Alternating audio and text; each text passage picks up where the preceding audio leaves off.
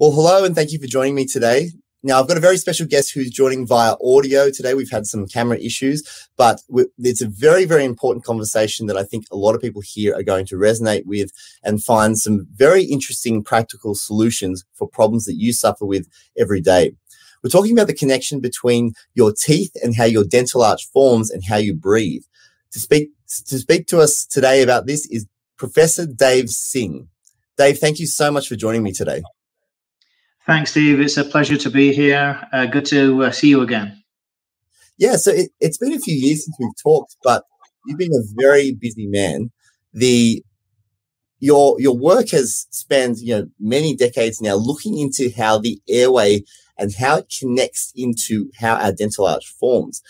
Just to help the listeners understand where you started in this, can you just let us know how you first began to look at how the dental arch forms and how it connects to the airway? What were some of those first steps in? Well, I guess the story starts when I did my PhD, which is in cleft palate formation. And so kids who are born with a hair lip or a cleft palate, that was my first real kind of adventure into how the entire mid-face, how it forms, how it functions, and, how kind of complex it is. And going on from there, that actually led me onto airway, breathing, and sleep. That's a span of about 20 years, which means I'm getting a little bit old. But you're talking about an area that has really spanned a long time in terms of how it is kind of spread out in terms of what we've learned in terms of research. And you've really been at the coalface in terms of this. What were some of those early studies that led you into the area of thinking about how our dental arch affects the airway? That's a really good question, Steve. And so if you think about babies and children who are born with, like a hair lip or a cleft palate, because we are obviously human, we have facial recognition. We recognize a human face. And when we see a baby with a cleft lip or a cleft palate, our eyes immediately are drawn to the deformity, the fact that this lip hasn't really formed properly, or the palate hasn't formed properly. The major issue for the baby actually is different. The baby's issue is, I want to be able to feed through my mouth and be able to breathe through my nose. And so the idea was to say, if we can improve nasal breathing in these babies, in these children, how would the face grow after that correction? And the second question was, can we do that nasal correction without using surgery, using the baby's own growth and development? And the long story short is that, we spent a good 5-10 years on that project, and we came with some pretty remarkable kind of results to say that we can probably get these little babies as they grow into children to be able to breathe through their noses. It's a remarkable idea that we can change the way the dental arch forms and how that affects something as important as breathing. The idea that we can change this in children has become a little bit more better known in the last few years, but in terms of changing our dental arch and shifting our airway in adults, this isn't so well known. Can you help describe what the conventional viewpoint is on what happens when our arch forms, and then what we can do about it if there is an airway dysfunction? Well, that's a great question, Steve. And so, the older ideas, the original ideas is that, as you become an adult, the growth mechanisms in the palate and in the middle part of the face, they slow down and eventually stop. Now, those specific sites are called sutures. And so if you look inside a human palate, there's a whole system of sutures. And these sutures actually go right around the midface and actually extend all the way into the human skull. And so we have to think about the idea of why would we have these sutures? And the idea, of course, is to say that they will permit facial growth and development. So that was the original idea. Now, technology keeps on moving. We get new techniques and we can start to look at old questions in a different way. And when we started looking at these sutures, even in adult patients, we found that there was populations of stem cells. Now, stem cells are pretty important because they allow other tissues to be formed. That tissue could be, muscle, it could be bone, it could be any array of tissues. As long as you have a population of stem cells, those cells can grow and develop. And so the new idea is, if an adult patient has a population of stem cells in the palate or in the midface or elsewhere, would we be able to communicate with those cells and allow the growth and development to proceed to some extent, not to the same extent as a child or a teenager, for example? The whole idea was to say, can we permit some degree of renewed growth and development, even in adult cases, without using surgery, without using drugs? And the surprising answer is it may well be possible in quite a broad range of adults. And this is it's a huge concept in terms of, how we perceive the malleability of our craniofacial form and how we interact with our environment, which is breathing. There was a really big kick up in the area of epigenetics and how the environment impacts on our DNA and genes. And was this something that impacted your work as you were looking? Where did that kind of all start to connect in when you started to think about craniofacial epigenetics? This is fascinating. Well, again, very well asked and posed, Steve. So, we see further by standing on the shoulders of giants. In other words, before we started our careers, there was pioneers in the field who set the tone and set the vision in terms of what might be possible in the future. So this brings us to epigenetics. So originally, the idea was, the genes are going to determine the outcome. And that was based on the work by, Mendel and Darwin and all those great people who were looking at how genes are expressed and inherited, which is great. But what we were finding is that if you take two identical twins who have got exactly the same genes, as they start to grow older, they start to look more and more different. Their facial form seems to diverge. And the only way you can explain that is to say there must have been an environmental influence. So, you won't change, green eyes to blue eyes, but you might take a narrow face and make it a little bit broader. You might take a lower jaw and make it slightly more robust. And so those subtle changes are probably epigenetic in nature. So let's go all the way back to when I was a student and reading the papers by, Professor Melvin Moss over at Columbia University in New York and those kinds of people.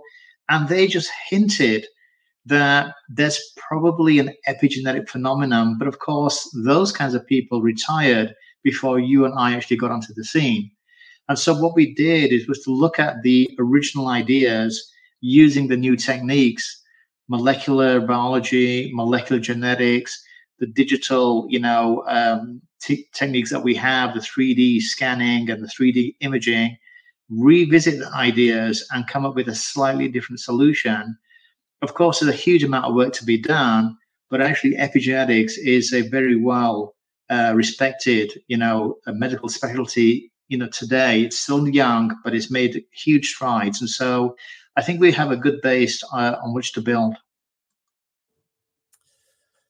People talk about epigenetics in terms of how we put food in our mouth and, other environmental inputs. But there's the idea, I remember, it was at one of your lectures of how we can influence even the bony structures of our face, really change the way I viewed, not only, my patients, jaws and faces, but also, my view on the human condition, that we really are in the driver's seat here if we see it that way, and our bony structure can be shifted. So I think it's a really powerful idea, and I love how you've strung that together.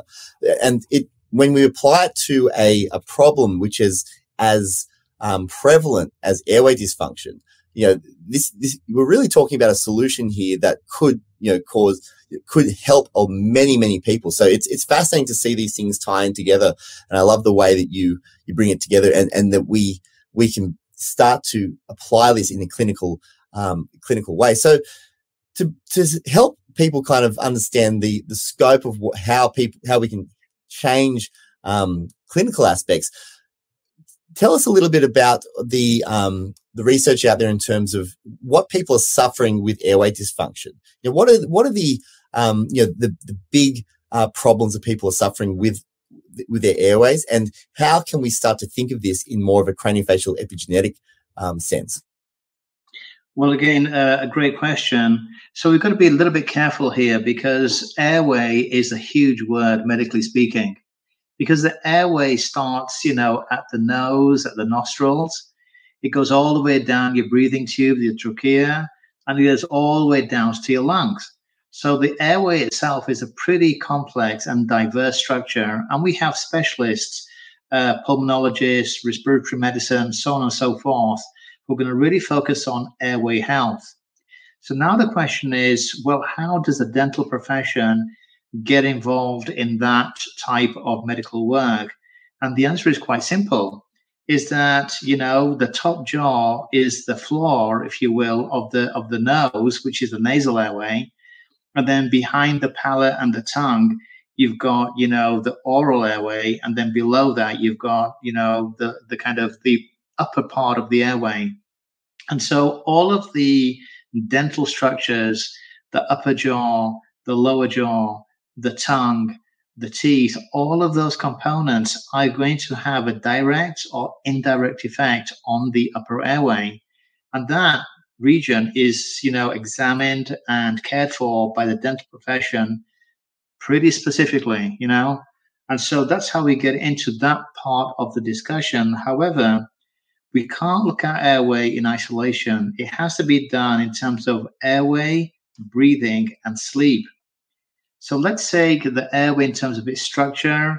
We've got people who look at it, in terms of asthma, bronchitis, snoring. All of these things come into airway. But we have to think about, all right, what about breathing? Because you can breathe through your mouth and you can also breathe through your nose.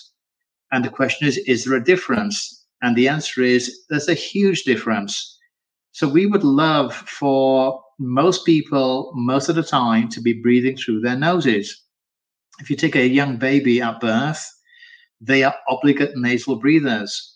So not only do we need to look at the airway, we need to look at, say, how are you using various different parts of the airway, and are you using them the way that nature intended?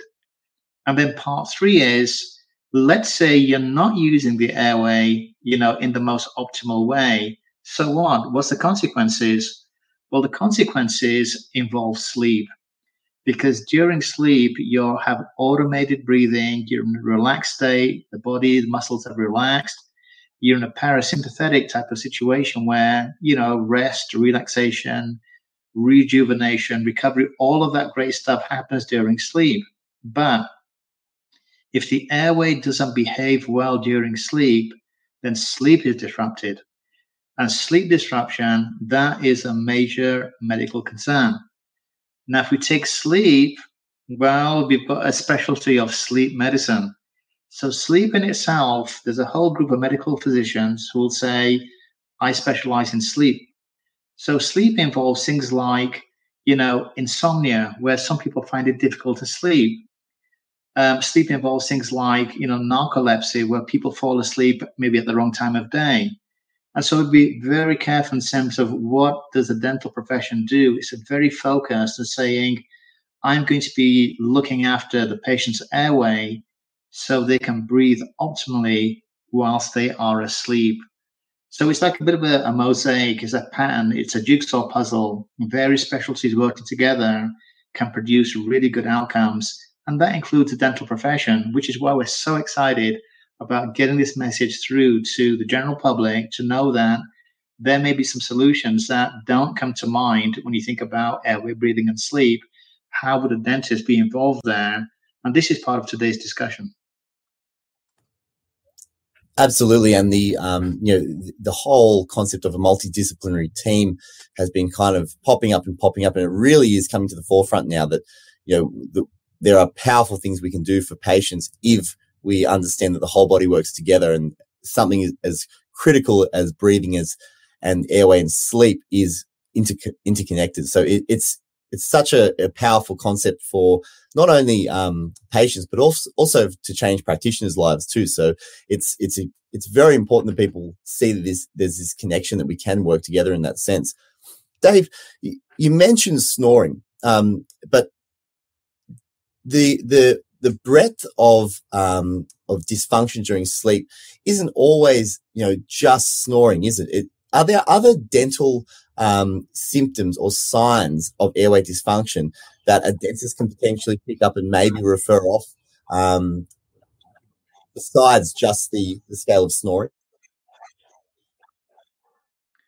Well, absolutely. And the reason I mentioned that is because it's a commonly known symptom.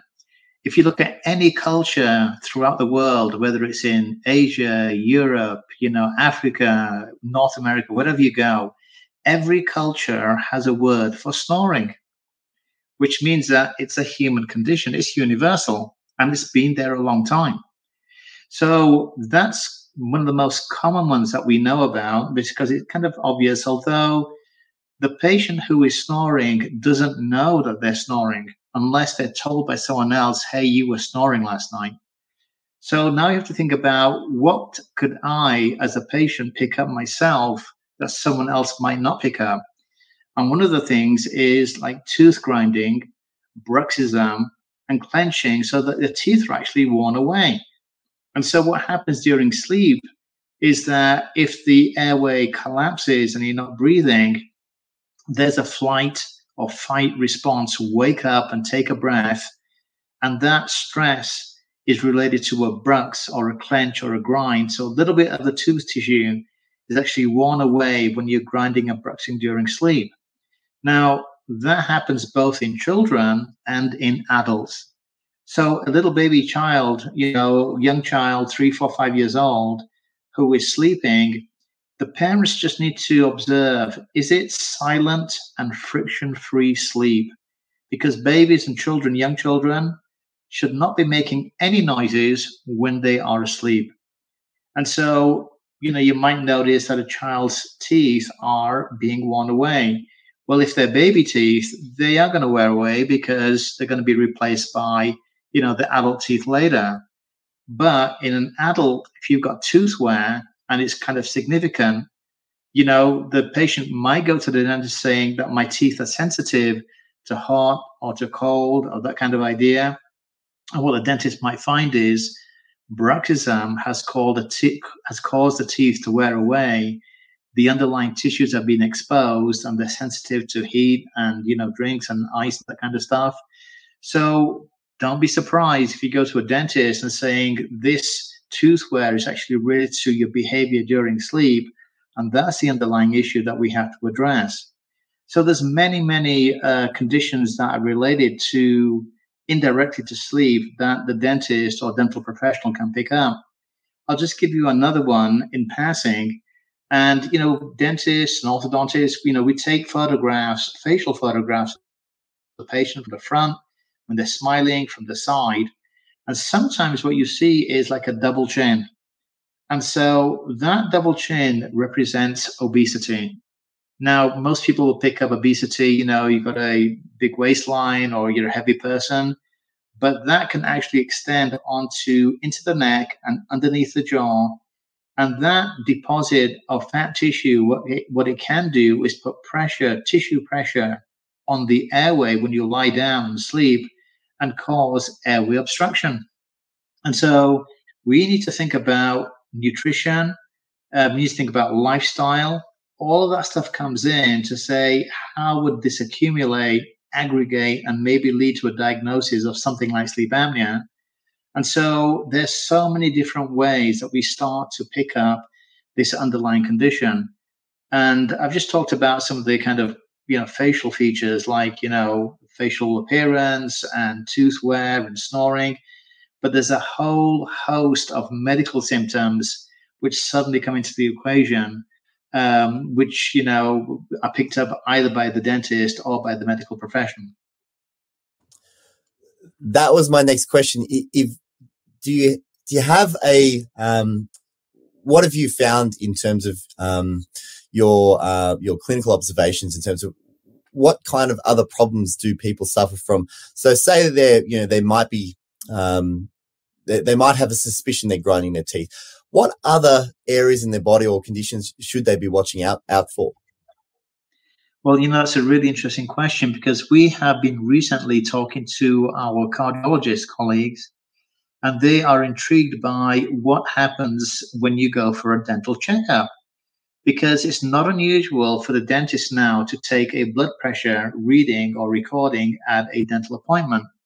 And we've done that historically for so many different reasons. What we don't do as dentists or as orthodontists, what we do not do is we don't diagnose hypertension or any other type of cardiovascular issue. But if we take a reading in the dental office and it has a high blood pressure, we're going to refer that patient to a cardiologist or a physician to check out, to find out why does this patient have high blood pressure.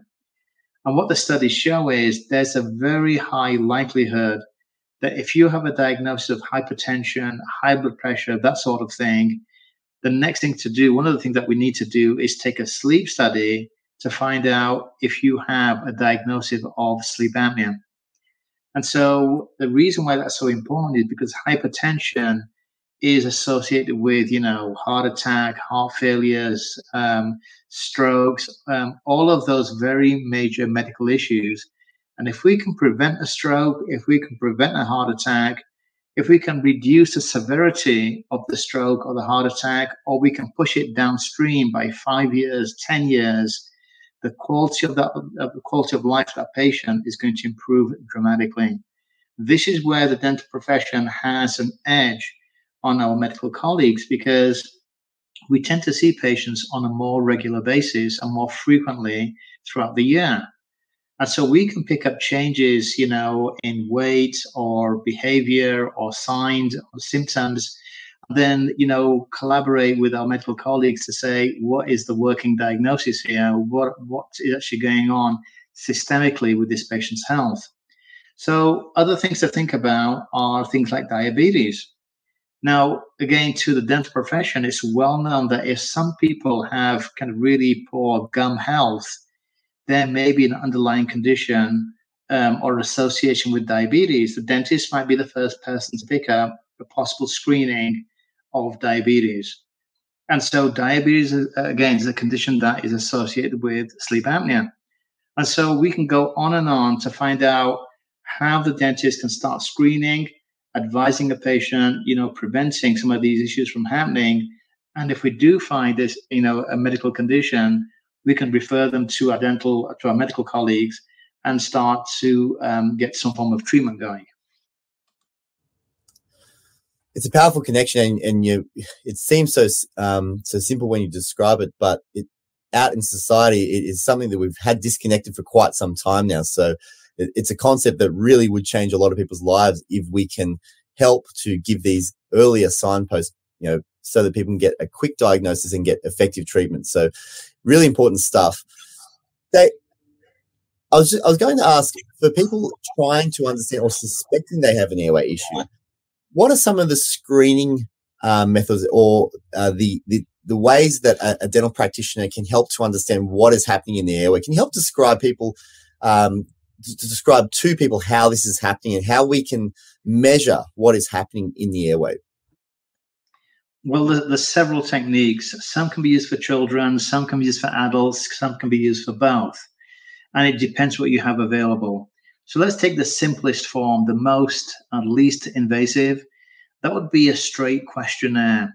So let's take a child, who comes to the dental office, and, the dentist is going through the medical history. And let's say the parent says, my child is still, bedwetting, has accidents, maybe during the day or during the night. even though they are, 8 years old. I'm just giving an example. So bedwetting in the child is a kind of one of those features thinking, I wonder why this is happening. Okay. And so what we can do is a pediatric sleep questionnaire. It's just a simple series of questions that we ask to find out what is the likelihood, low, moderate, or high? What is the risk of this child having undiagnosed sleep apnea? And so we can go through the pediatric sleep questionnaire, and based on the findings, we're going to say there may be a low risk or maybe a high risk of this child having sleep apnea. So if we reach that conclusion, the next thing to do is say we need to do a overnight sleep study. And so here is where you have to think about what equipment is available, either to do it in the parent's home, in the child's home, in their own, sleeping environment, or do we have to refer out to a sleep clinic where the child will stay overnight and we do a full-blown sleep study? Now, again, it varies from place to place. So some of the home sleep studies that are done in children can, rule out, or they can, confirm the suspicion of sleep apnea. But if those two things don't match, and what I mean by that is if the symptoms that the parent and the child are talking about don't match the findings of the home sleep study, then that child will be referred to a sleep clinic, maybe in a hospital or a university hospital, something like that, where they'll do the full-blown PSG, polysomnography, which is done, with a lot of channels to rule out the fact that this child does or does not have sleep apnea. Now, for adults, it's slightly different because some of the home sleep studies now, the technology is so good that you can probably use that for a diagnosis of sleep apnea by doing a home sleep study in an adult. The difference here is that dentists are not permitted to diagnose any sleep issues. But if the dentist is going to be able to provide the sleep study, then the sleep study outcome will be interpreted by the medical physician to say, this adult patient has mild, moderate, or severe sleep apnea. And so one of the ways to say, do you have a diagnosis of sleep apnea, is to do a sleep study. Now, we can do a step prior to that in case that you're not quite sure. You're saying, I'm wondering, is this a borderline case? The signs and symptoms don't really add up. So what you can do also is do a 3D scan, a 3D CD scan of the head and neck region of a patient in a dental office. And then we can take that scan and start looking at the features of the airway. Is the airway narrow? Does it have a small surface area? Does it have a low volume? Now, you can't diagnose sleep issues from the scan, but again, it's going to add information to say, if this patient has got, a small or obstructed airway, there's a higher chance that they may have undiagnosed sleep apnea, and therefore you would do a sleep study to confirm that, and the sleep study would be read by a physician to actually give you the working diagnosis. So those are two kind of major ways that you could start looking at patients to say, do you have a high risk of sleep apnea? There are other methods as well, and they are changing, periodically from time to time. New techniques are being, validated. So those are the two major ways that we can start looking to see, does the patient have, sleep apnea, which has been undiagnosed so far. Let's start to, because the CBCT is something that is becoming a little bit more common, and people are getting through their dentists. Can you help us to understand what we're looking at in a CBCT in terms of you mentioned volume and surface area. So what's happening when we think about we're measuring both what's happening with the dental arch and the surface area and volume of the airway? Well, the 3D scan, CD scan, the CBT scan that you mentioned is extremely powerful tools in the right hands. And so we have to have standardization of the imaging. So we can compare before, after, with a patient who has does not have sleep apnea with a patient who does have sleep apnea. So you can start at the very top and start looking at the nasal airway. We can measure, the volume of the nasal airway. We can measure the surface area behind the nose to see where the airflow goes before it goes down, the back of the throat. And so we start getting some pretty nice data from that. And some university hospitals, what they've done is they've produced data sets for us to refer to say this would be a normal range. So, for example, let's take children. We know that the airway is going to change as this patient starts to grow and develop. And so there's a chart showing you that at this age, this is the kind of volume we expect. At a certain age, it will change. And about the age of about, 18, 21, the airway starts to stabilize in volume. And then after the age of about, 40, 45, it starts to decrease slightly in volume. And so here's the most important factor is standardization of where was the measurement taken, at what level was it taken. So we can take that volume measurement, compare it against a standard graph to say, you've got a normal airway or it's a bit on the low side, that kind of thing. So we can measure volumes, we can measure surface areas. And again, there are standards which are in the published literature which show you that if you measure an airway volume and it's less than 120 millimeters squared, for example, that might be seen as being on the small side.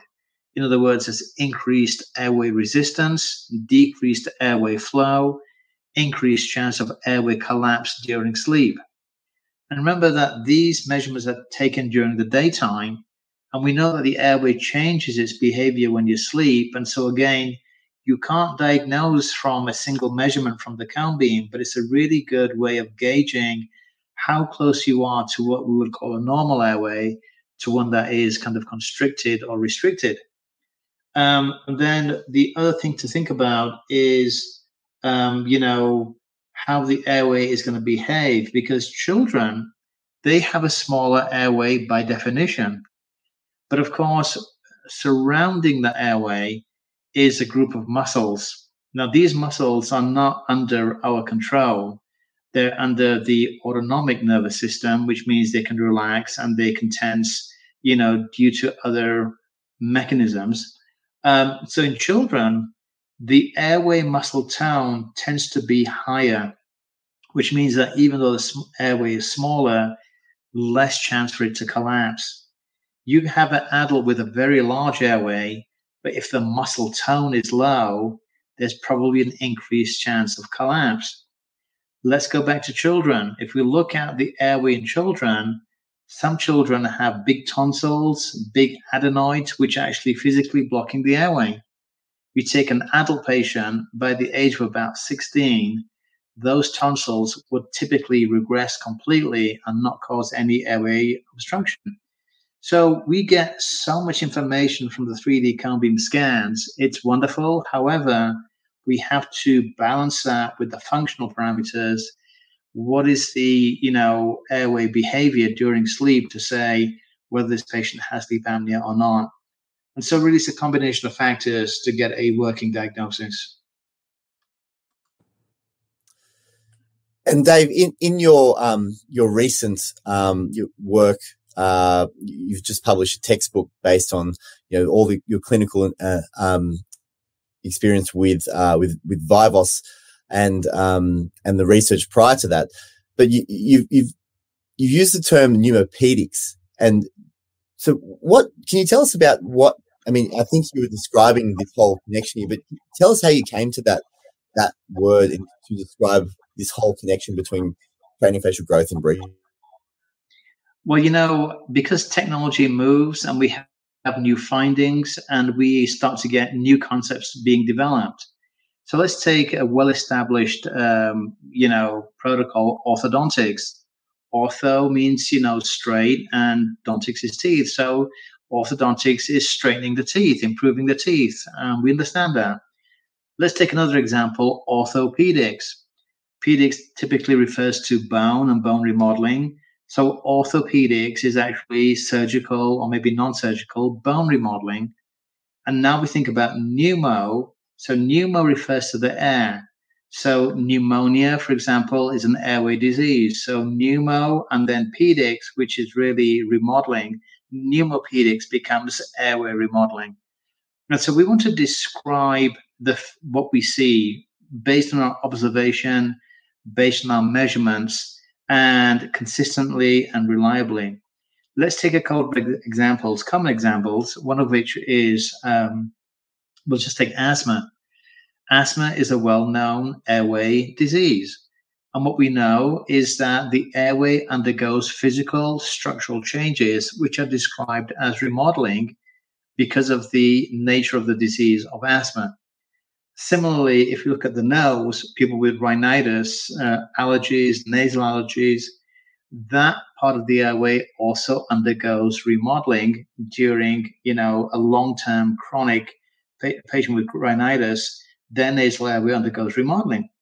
And so what that tells us is that there is a mechanism that exists in the body to allow the airway structure to be changed, either beneficially or in the cases I've just described, in a detrimental fashion. So let's take that as a starting point and remember that stem cells have been isolated in almost every part of the airway, from the nose right down to the lungs. And now we have to think about, what if we were able to somehow get those stem cells working in our favor to remodel the airway so we can breathe and sleep better, at night. And so this is a novel idea. It's a new idea. It's gaining, more and more support as time goes on. And so this is the nature of medical research, is that you come across a finding, an observation, you try to develop that into a protocol, then you test it to see, is it safe? Is it effective? Is it something that can be applied to the population in general? And so you can regard this as the first step in a pretty long journey. But so far, we're optimistic and pretty hopeful in terms of where we will go with this. So we're beginning to describe this way that a patient can walk into an office. They can describe some symptoms associated with sleep. A dental practitioner, or maybe they're referred from a medical practitioner to find out what's happening in the mouth. And there might be some oral symptoms. There may or may not pick up a sleep disorder. But can you, sorry, so the testing, so we can begin to measure the volume and the airway itself and the surface area, sorry. But so can you help to describe what you penned as biomimetic oral appliances? How can these begin to interface and change the airway? And what have you seen in your clinics, and how does this begin to apply in the patient sense? Well, biomimetics is a big topic. It's getting a huge amount of attention these days. So biomimetics essentially is you are mimicking nature. You're copying nature. And so if you take robotics, people are now bioengineering limbs and various other body parts that are used as implants or adjuncts. You can have structures that are implanted into the eye, into the joints, so on and so forth. And so biomimetics is, I'm going to replicate and copy the natural design, and we can take that as a general principle and then focus right in and say, okay, how would that apply to the dental profession? Well, one very obvious way is biomimetic dentistry. And what that means is we are using dental materials which mimic dental tissues. So let's say a patient needs a filling, and in the good old days, you would do an amalgam filling, silver amalgam filling. And we found out later that, it's probably not the best material. It's not a bad material, but it's probably not the best.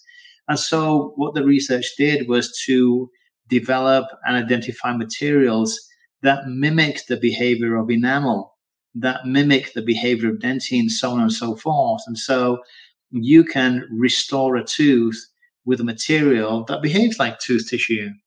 Now we take that idea and expand it a little bit further and saying, how about a device or an appliance that you wear inside your mouth that mimics the way the jaws grow and develop. And so here we are doing, the general term used is things like palatal expansion and, repositioning the mandible, which is the lower jaw. So the idea is maybe the mid face, the upper jaw didn't grow and develop as well as it should. And what is the test for that?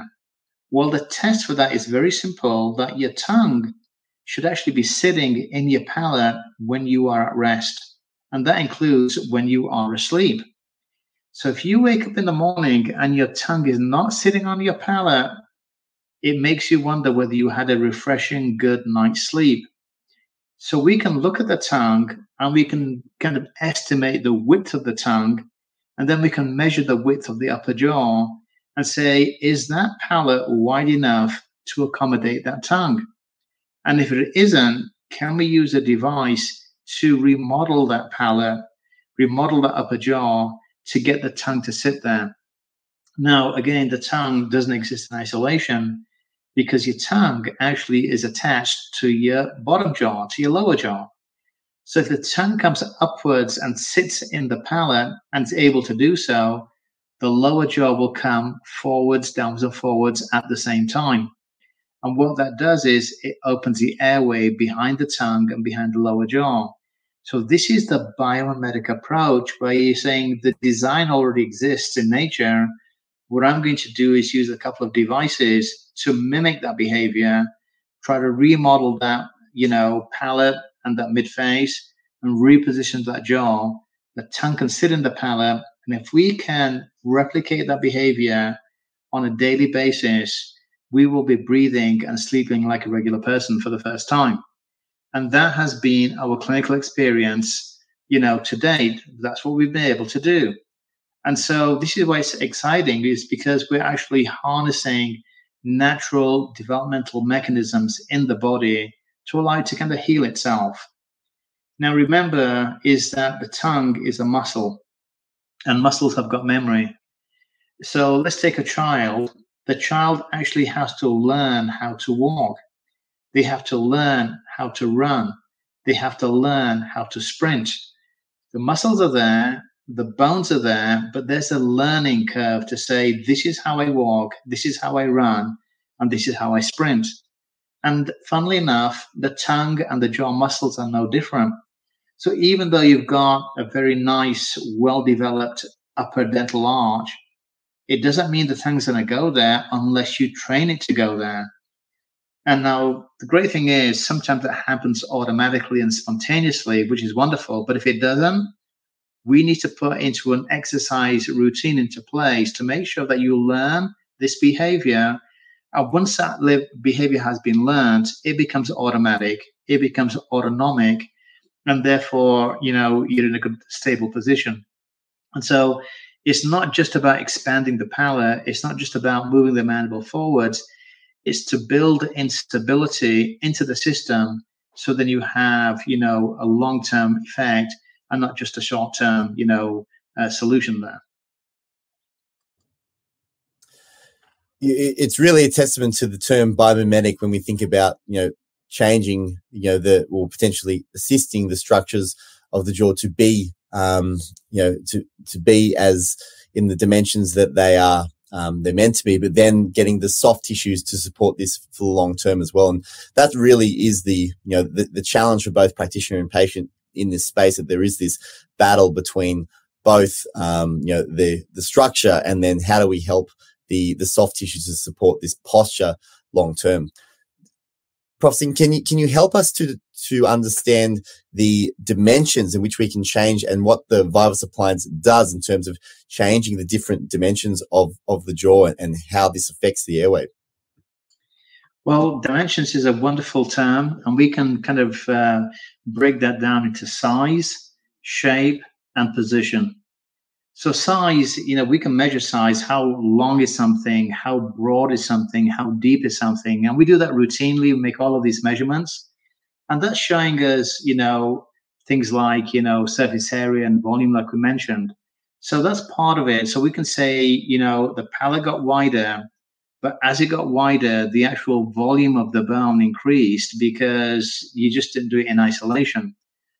So that's part one. But number two is shape. And this is critical for behavior.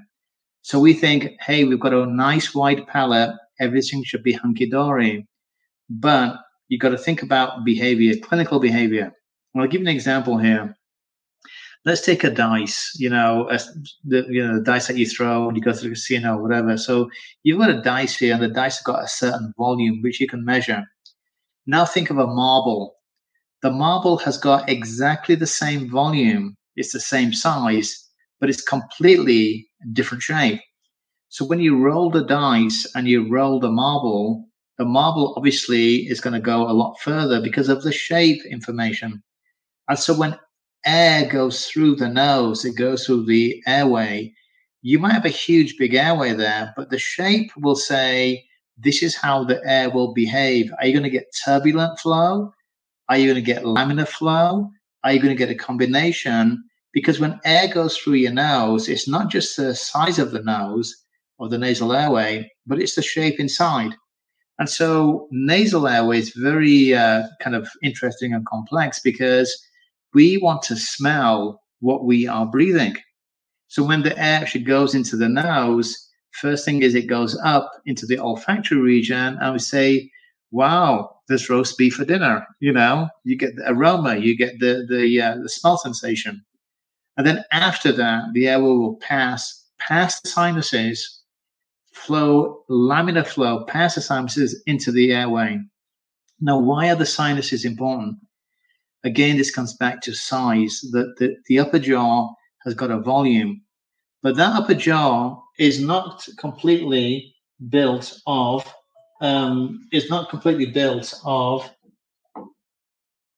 any kind of bony structure. In fact, what it has is the sinuses inside of it, which are filled with air.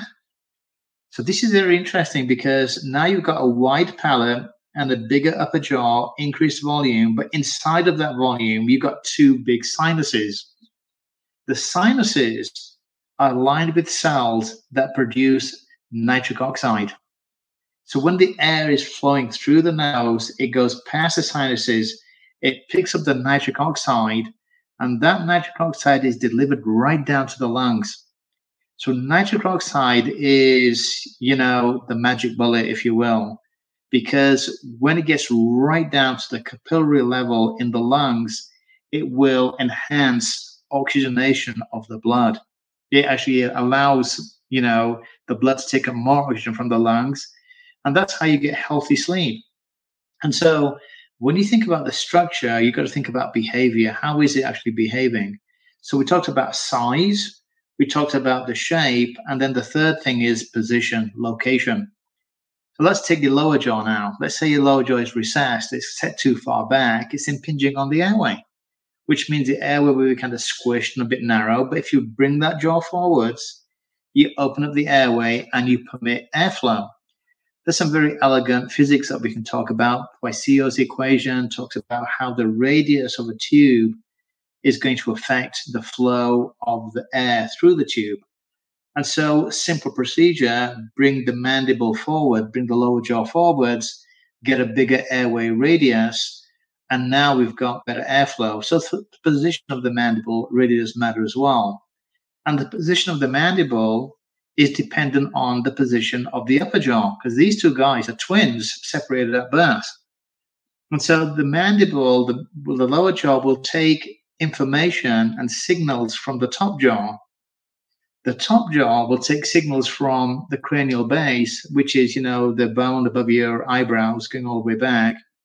And so this is a pretty complex system, but it's set up for success and for health and survivability.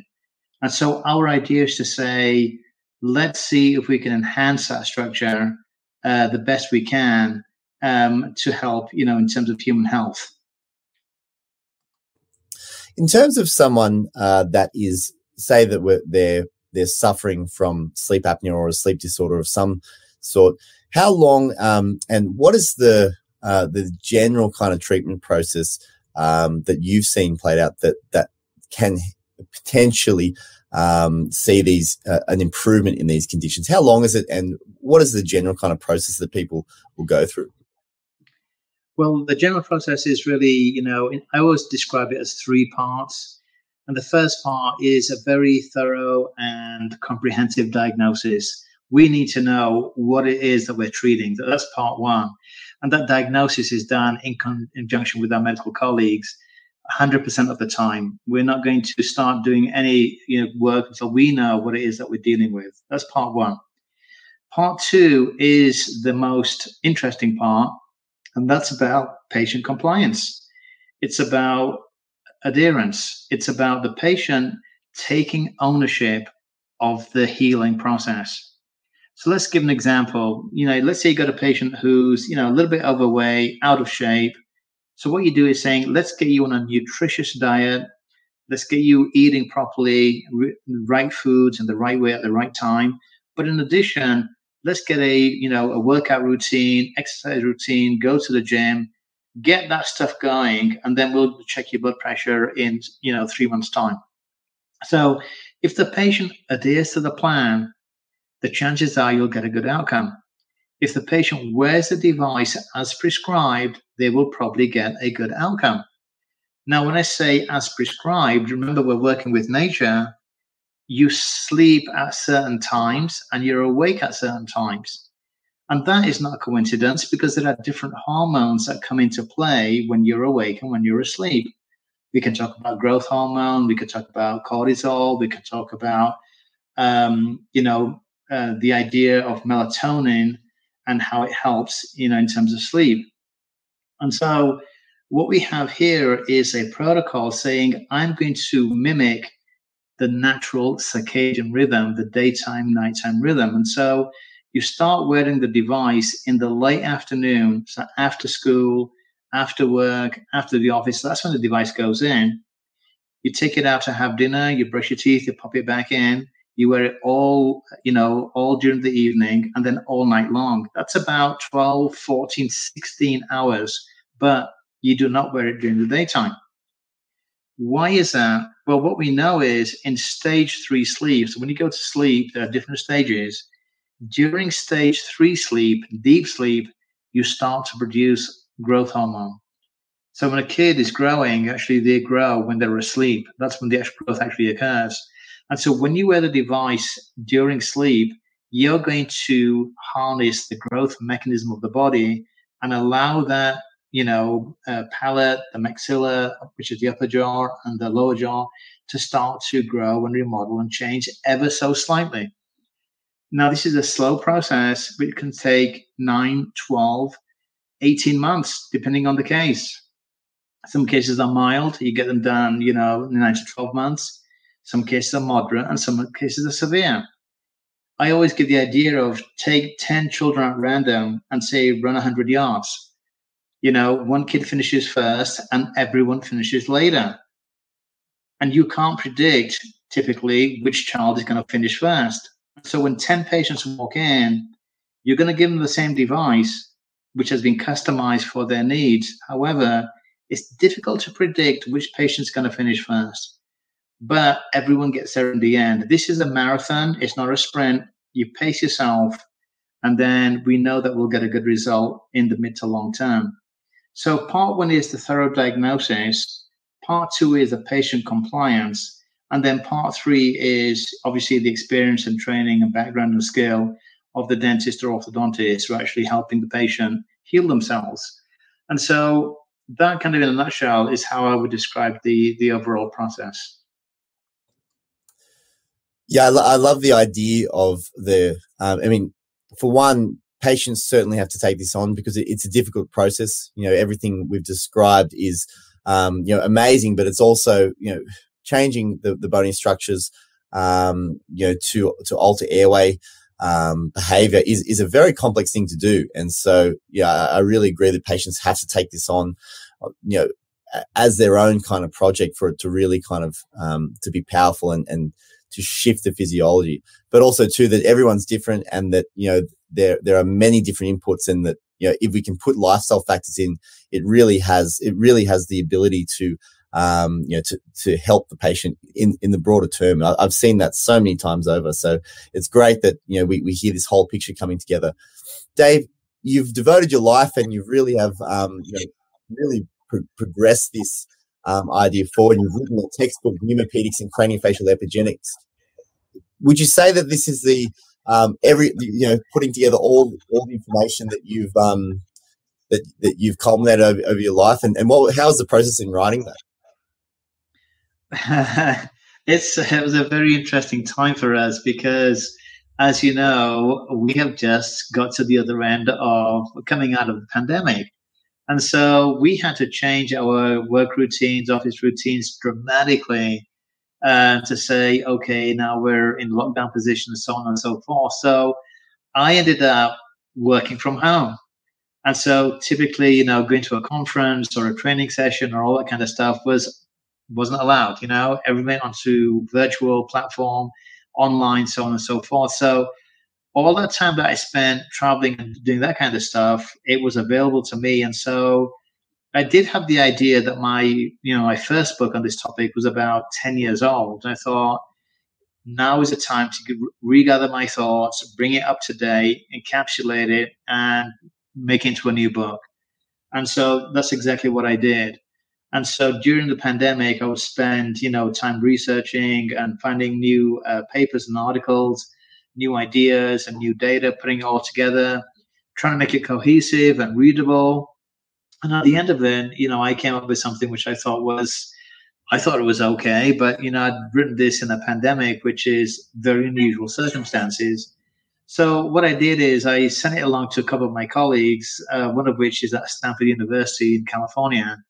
And I said, have a look at this and what do you think? And they came back to me and said, this is a pretty decent effort and we'd be happy to write the foreword for the book.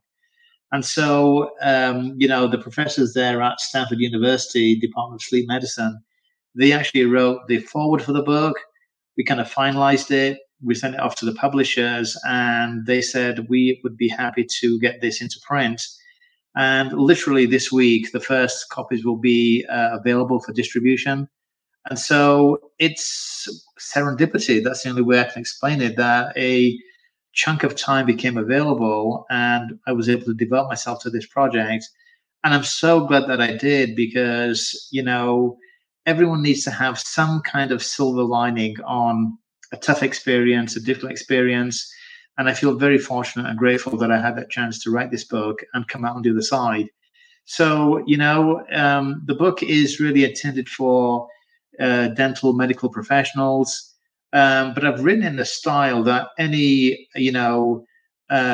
interested reader with, some degree of education will be able to work through this book and make sense of it. Some of it is a bit deep dive, but other parts of it are very kind of straightforward in terms of describing what we do and how we do it and some of the results that we've got so far. So that's the kind of, in a nutshell, what the book is about.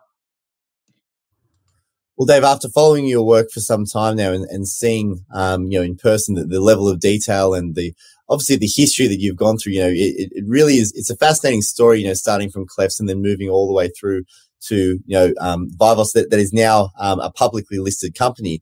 This is happening on a big scale now. So it's a real testament to, how hard and how much work you've put into this, but also to the detail which is what I love about, especially this work here. It's very difficult to describe and you do such a good job of that. So I really recommend that dental professionals or any professionals interested in this area grab the book when it comes out because it's definitely something that is going to progress this conversation in society. Dave, where can people find it? And if they're looking to get on a patient side, where can they be treated on this side and where can the professional find the book? The best thing would be to go to the Vivos website, and that's vivoslife.com. And so, the disclosure statement is to say that I'm the founder and chief medical officer of Vivos Therapeutics, and their website is vivoslife.com, vivoslife.com. And, that's the way the professionals can get the book. We also have a link on Amazon, and I can send that along to you, Steve, and if you want to attach that. then maybe people who are interested can click on that link and see the book for themselves. It sounds good. I highly recommend it. Dave, thank you so much for spending the time with us. I know you're a very busy person, and we look forward to seeing how this conversation pans out in the future. Have a great day. Thank you so much. Thanks, Steve. I've enjoyed it. Thank you.